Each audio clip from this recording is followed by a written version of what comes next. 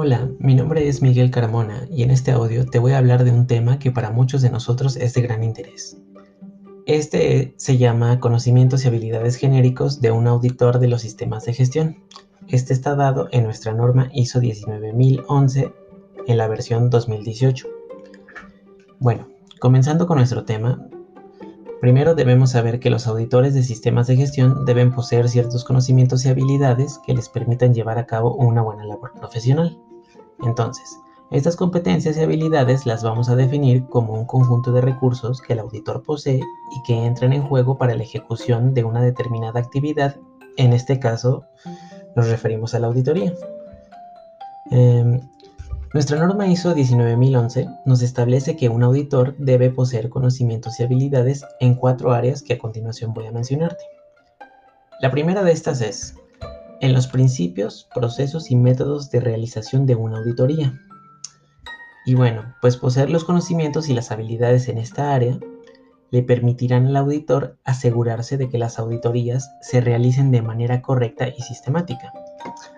De esta manera, el auditor debe ser capaz de realizar diferentes actividades como entender los tipos de riesgos y oportunidades que están asociadas con la auditoría, además de poder planificar y organizar el trabajo de manera eficaz.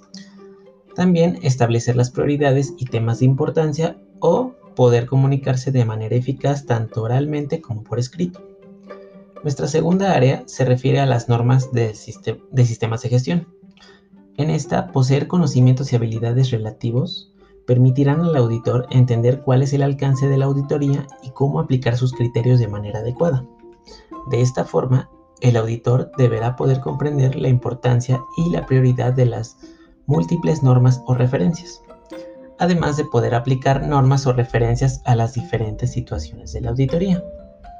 Nuestra tercera área se refiere a la organización y su contexto. Los conocimientos y habilidades necesarios aquí le permitirán al auditor comprender la estructura, el propósito y las prácticas de gestión del auditado, cubriendo los siguientes puntos que te voy a mencionar.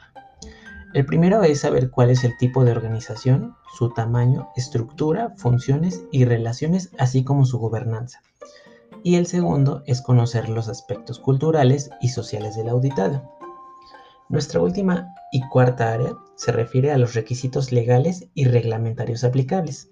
Los conocimientos y las habilidades en esta área contribuyen a que el auditor sea consciente de los requisitos de la organización con el objetivo de trabajar de acuerdo con ellos. Entonces, si un auditor se prepara y trabaja en estas áreas, es probable que realice una auditoría exitosa. Esto ha sido todo de mi parte y espero que te haya gustado. Gracias.